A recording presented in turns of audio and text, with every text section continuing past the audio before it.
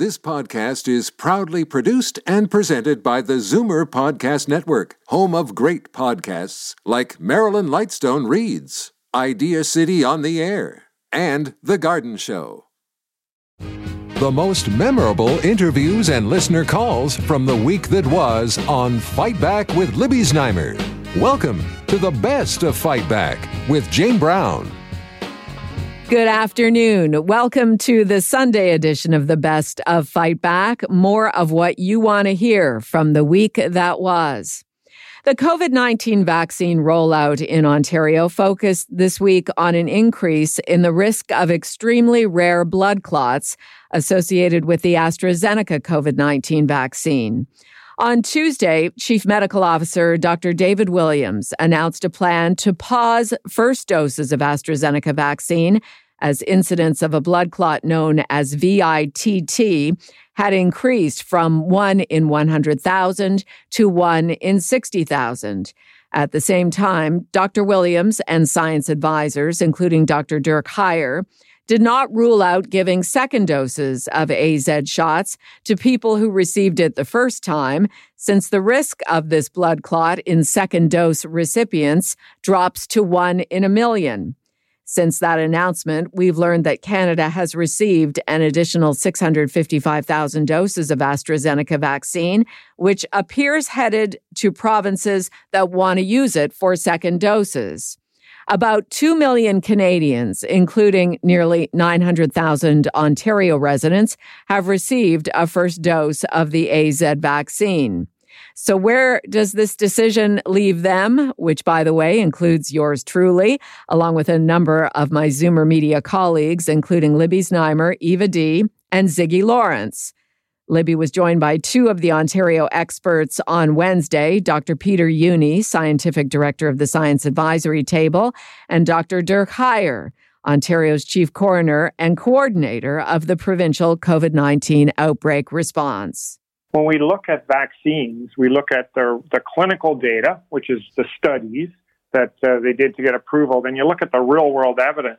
And what we've seen from AstraZeneca, it is a significantly effective vaccine that reduces the chance of getting ill and most significantly getting seriously ill, hospitalized, or dying. And we've seen the results of AstraZeneca by looking at the UK. Look at their case numbers now. Look at how successful it's been there. Now, having said that, there's been some tragic circumstances with the adverse effects, and that's part of what we do with vaccines is we monitor, we surveil, we check and see how things are going, and when there's particular issues, we need to raise those and we need to make decisions about the ongoing use of a vaccine for certain situations, and that's what's been done.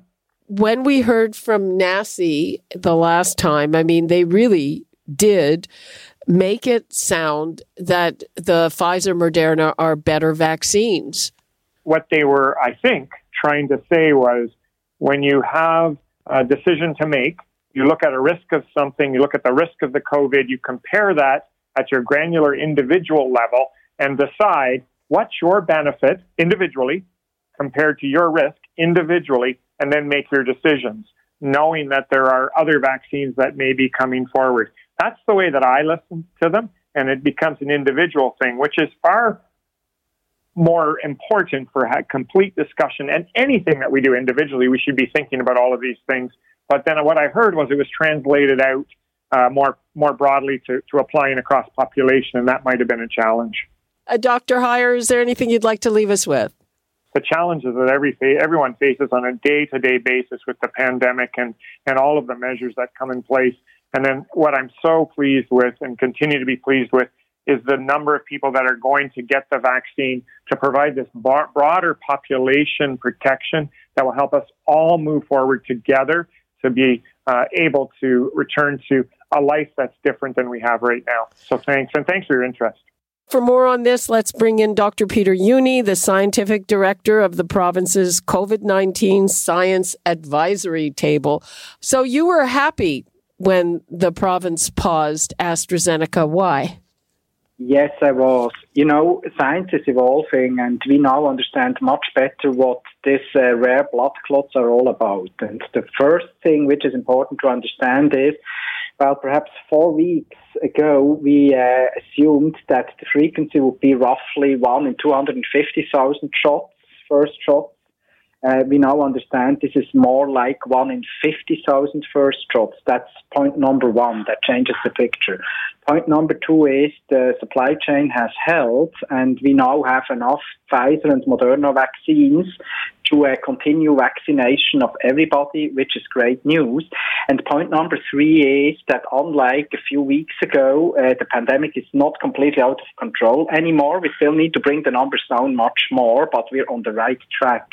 This all changes the situation, given everything also that we know that if you have these very rare events, that this is not a walk in the park, it's very severe. It made absolute sense to pause and now just to continue with the first shots with Pfizer and Moderna. What would you like to leave us with on this? I think it is the absolutely right thing what happened here in the province. The system is working. Sometimes the messaging was not optimal, but we really should be confident. You know, we met with Dr. Williams last Friday. On Tuesday, the province already decided it is all on track right now regarding safety, and we should be very pleased that we have enough, mRNA vaccines from Pfizer and from Moderna, thanks to the Fed. So when we look just into what's happening right now, we're on a good track, and we should be optimistic. Dr. Peter Jüni, Scientific Director of the Science Advisory Table, and Dr. Dirk Heyer, Ontario's Chief Coroner and Coordinator of the Provincial COVID-19 Outbreak Response. They were in conversation with Libby Znaimer on Wednesday. This is Zoomer Radio's Best of Fight Back. I'm Jane Brown. It's been months since we first heard about rapid COVID-19 tests. We later learned that the federal Trudeau Liberals acquired them and sent them to the provinces, but were not initially distributed.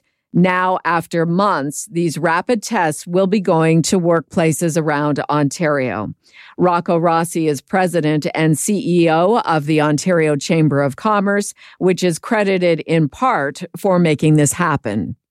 The provincial government, in a sense, really made it happen by removing the final obstacle that was keeping small and medium-sized businesses, at least, from really participating in this, and that is that up until recently, it was required that you have medical supervision as you're administering these tests. But as my colleague Ian McLean from the Kitchener-Waterloo Chamber of Commerce puts it, and that's where we first piloted along with Cambridge, a well-trained basset hound can take this test. It is dead simple.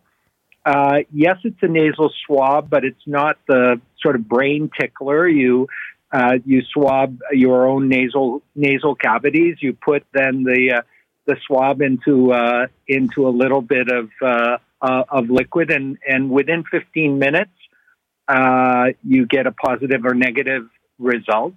And if you get a positive result, you clearly don't go into work that day. You arrange for a PCR test. You self-isolate, and we stop the chain of transmission with asymptomatic and pre-symptomatic people. When did you actually receive this, and how was the decision made to distribute it through your organization? About a month and a half ago, we started to pilot in the Waterloo region with the Kitchener-Waterloo, because the chambers had been pushing hard, as had our friends at Communitech, the incubator there in the Waterloo region. So they said, okay, you guys try it out. Let's see small, medium-sized businesses, so businesses under 150 employees, and how they do. And very quickly, in 2 weeks, we had over 1,500 businesses order the tests, which, as you point out, the federal government bought almost 50 million of these several months ago.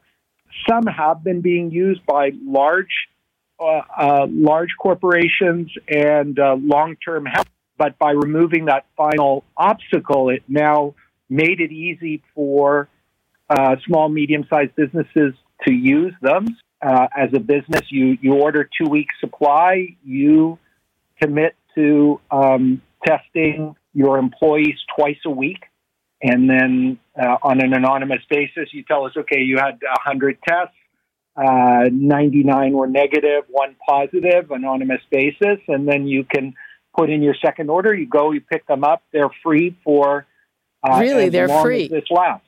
Yes. Have you been deluged with people who want these tests? How's it going? Huge demand. Just to give you the day that last week that we had the press release out, literally even before the offices opened at the Kingston Chamber of Commerce, we had over 100 orders. Milton has had to reorder already because what it anticipated as the demand was far under what it's receiving, and similar reaction across the province. Because think about it, Libby. You know, your show is called Fight Back, and this is about fighting back against COVID, about having, rather than just being victims, here's a very positive thing beyond physical distancing and masking and barriers, where we can take an additional step to reduce the risk. We know that the risk is never zero until we have mass vaccination and herd immunity, but it gives us that additional step forward to keep as much of the economy open as possible and to open more of the economy as safely as possible. Rocco Rossi, President and CEO of the Ontario Chamber of Commerce, in conversation with Libby Znaimer on Wednesday. I'm Jane Brown, and this is Zoomer Radio's Best of Fight Back. Coming up after the break, an update from Peel's medical officer of health as the stay-at-home order continues and the COVID vaccination rate climbs. You're listening to an exclusive podcast of Fight Back on Zoomer Radio. Heard weekdays from noon to 1. Good isn't good enough. Make way for the best of Fight Back with Jane Brown on Zoomer Radio. Welcome back. Residents of both Toronto and Peel Region have been in some sort of pandemic-related lockdown since November 23rd. November 23rd, that was nearly 6 months ago. On Thursday, Premier Doug Ford announced the stay-at-home and outdoor activities ban would continue at least until June 2nd because of too high COVID case counts and hospitalizations. Dr. Lawrence Lowe is Peel Region's medical officer of health and has become a trusted voice during the pandemic. He joined Libby soon after the Premier's Thursday announcement. Well, I think certainly we are starting to see promising trends in our community, but we've seen what happens when you increase contact and interactions too quickly. Certainly that led to our third resurgence here in Peel, which did come a couple weeks later than the rest of the province, which saw a significant resurgence after gradual reopening in mid-February. So I think it's helpful because our cases are coming down, but they're still higher than the peak when we went into the stay-at-home order. Our hospitals haven't quite cleared out yet. And while our vaccination campaign is continuing, we're not quite getting to the point yet. We're almost there of 75% first dose coverage, which is so vital as a first milestone. One of the issues that's ongoing in Peel is that there are so many essential workers that a stay-at-home order doesn't really make a difference. Does that apply this time as well? Well, I think the stay-at-home order helps to reduce discretionary contacts, right? And I think the reality is that there are lots of people who can't work from home in the region of Peel. And outside of that, though, what we don't want is for those individuals to be increasing even more their potential contacts by, say, indoor dining or going to a gym or whatever the case might be. So the stay-at-home order is very helpful for helping to blanket reduce an overall number of contacts. But certainly in Peel, we've had a real focus on our workforce that is unable to work from home. And we've, instituted our specific Section 22 order, which now allows us to expedite closure of workplace that's an outbreak with more than 5 cases that were acquired on site, as well as mobile vaccination program expansion, which is really targeted those workers who can't work from home and wouldn't be able to access vaccination any other way. So for the last 2 weeks, the province has diverted half of the province's supply to hard-hit areas. I'm unclear about whether that's going to continue. So are you still going to get those additional doses, or does that end? So at this point in time, we haven't received any indication as to whether the over-allocation of supply to regions such as Peel or Toronto is going to continue. However, we do know, at least with the doses that we have received, it has allowed us to really increase our offering and our plans. We now have 6 different workplace clinics that were built on top of the 3 original ones that we had started and continue to get into more. We're bringing on board a giant regional hub, which is being sponsored by Bruce Power, to add even more capacity starting next week. And we also have increased hours, staffing, basically changed our operation of our clinics to increase clinic throughput, and also are launching an overnight 32-hour vaccine marathon this weekend to try to get 7,500 people their first dose within an initial clinic. So we're steadily vaccinating here in the region of Peel. We're grateful for the allocation from the province, and certainly with more, we can do more. When do you think we'll kind of be past this phase? Well, for us in Peel, it's really 3 things we're looking at. I mean, cases are the initial thing, and that's why we follow them. They are starting to come down, and we do need to maintain the course and make sure we're limiting contacts to get this third wave down altogether. We need to keep an eye on the hospitals, because ultimately that's the escape valve, because out of all the cases, some individuals will get sick and require hospitalization. Some will require intensive care. And right now our hospitals have not yet stabilized their picture. They still have surgeries canceled, patient transfers occurring. So that's going to need a couple of weeks to make sure that we're starting to rebuild our capacity there. And then, of course, vaccinations. So we are getting closer and closer to 75% first dose coverage. We then need to push through to 75% first dose, 20% second dose coverage, which is where the UK is, where they're having a fairly extensive reopening. And then from then on, really try to get to 75% 2-dose coverage to have that really significant protection to interrupt transmission, hopefully, in our community. Dr. Lawrence Loh in conversation with Libby Znaimer on Thursday. This is Zoomer Radio's Best of Fight Back. I'm Jane Brown. The federal Liberals call it a threat to Canada's energy security. But Michigan Governor Gretchen Whitmer has not backed off her demand that Enbridge has to shut down its Line 5, which runs through her state. Whitmer's deadline for the shutdown was on Wednesday, but a statement from Enbridge says the company won't comply unless ordered to do so by a judge. Without this pipeline, which re-enters Canada at Sarnia, Ontario, Canada would be about 45% short of the crude oil it requires. Line 5 supply is used in part to produce gasoline and diesel for Ontario. It's also a critical source of petroleum for the Line 9 pipeline that runs to Quebec and provides 40 to 50% of the crude oil that is used by Quebec refineries to make gasoline and other fuels. To find out what all this means for Canadians, Libby was joined by Liberal strategist Bob Richardson of National Public Relations, federal Green Party leader Annamie Paul, and federal Conservative Foreign Affairs critic Michael Chong, who represents the Ontario riding of Wellington-Halton Hills. We've been calling on the Prime Minister to pick up the phone and call President Biden and ask him to invoke the 1977 Transit Pipelines Treaty to ensure that this vital piece of infrastructure remains open. And we think this is a serious enough matter that a phone call between the Canadian Prime Minister and the American President is necessary and needs to happen. The governor, Gretchen Whitmer, says that the pipeline is an accident waiting to happen and a bad one. Well, our view is that this pipeline has operated safely for decades. It's been operating since the early 1950s and has not had a leak into water during that entire time. So we think that her assessment is wrong and that the pipeline should remain open. As you pointed out, 500,000 barrels of oil and other crude liquids flow through this pipeline. It supplies about half of Ontario's oil and gas and 2/3 of Quebec's, and much of the jet fuel for Pearson International Airport. We cannot afford to have this pipeline shut down. It would be an economic disaster if that were to happen.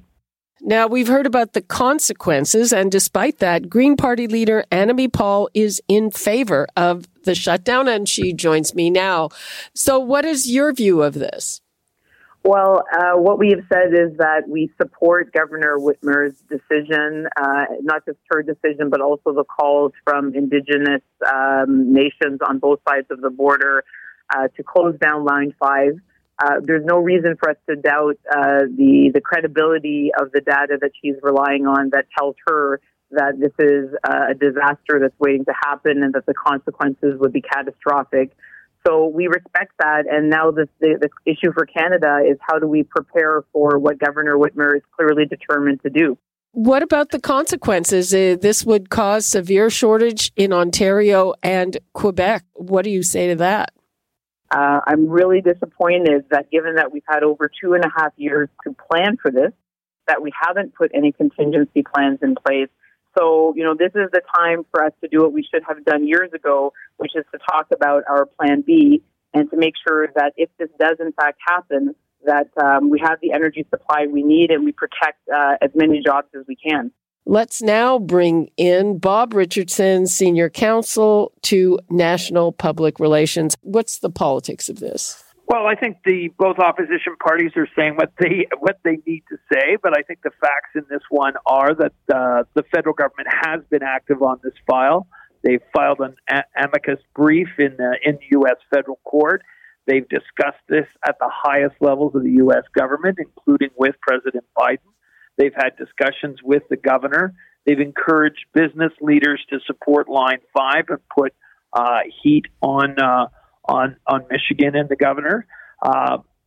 Most of the people who have done an analysis of the approach they've taken legally think it's smart and will result in this issue ending up in federal court, which is where we want it to. So I would say overall, I think the federal government has done the right things. Are these things ever perfect? No, this one is kind of messy. But it's funny. Conservative commentators in the National Post and another place, somebody like Lauren Gunter, are complaining that the federal government has stood up for Line 5 but didn't stand up enough for Keystone XL. And then you have Michael Chong saying, they're not standing up for Line 5. So which one is it? These guys sort of need to get their act together. Liberal strategist Bob Richardson of National Public Relations, federal Green Party leader Annamie Paul, and federal Conservative Foreign Affairs critic Michael Chong. I'm Jane Brown, and you're listening to the best of Fight Back. Coming up, what you had to say about the week that was and the Fight Back Knockout Call of the Week. You're listening to an exclusive podcast of Fight Back on Zoomer Radio. Heard weekdays from noon to 1. Zoomer Radio, pulling no punches with the best of Fight Back with Jane Brown. Fight Back with Libby Znaimer brings you comprehensive coverage of the news stories that interest you and your reaction to them on the phones. Here are some of this week's best calls. Dan in Elwood phoned to talk about the controversial Line 5 Enbridge pipeline, which is under threat of being shut down by Michigan's governor. Yeah, he said this pipeline's been operating safely for 70 years, but I understand it was built with an expected 50-year lifetime. Now, apparently Enbridge is going to build a tunnel under the Straits of Mackinac where the big danger is, but they're having difficulty getting the permits. And, we need to get, the Prime Minister definitely needs to talk to Biden. But he also needs to get Biden to pressure them to get these permits for that tunnel pushed through as quick as possible because it is a serious danger. I mean, we need the oil. There's no doubt about it. We need this oil. We need this line running, but we need to get it as safe as possible, too. And that means get that tunnel under the Straits of Mackinac approved and built. And now, Fight Back's Knockout Call of the Week. There were a lot of great calls this week, but the winner of the Fight Back Knockout Call of the Week comes from Lucy, who phoned about the AstraZeneca COVID vaccine and how frustrating it is to hear that it's a moving target. You reached so much about this, and it's like a moving target. First the National Post, I read it that, the risk could be as high as 1 in 26,000, but, it's, or 1 in 55,000. Then they say it's, the NACI says it's the preferred, and then they say, no, we made a mistake. No, let's clarify that. Then they say, Health Canada says, well, the risk, you have to watch out for symptoms 4 to 20 days. Now it's like 4 to 28 days. If they had 12 cases in Canada, and 3 were fatal, that's 30%. And one of those 12, not fatal, but the guy apparently is, has a really, really debilitating stroke. There's a chance that, if I get this, I will die or have a debilitating stroke. I'm not sure if I want it anymore.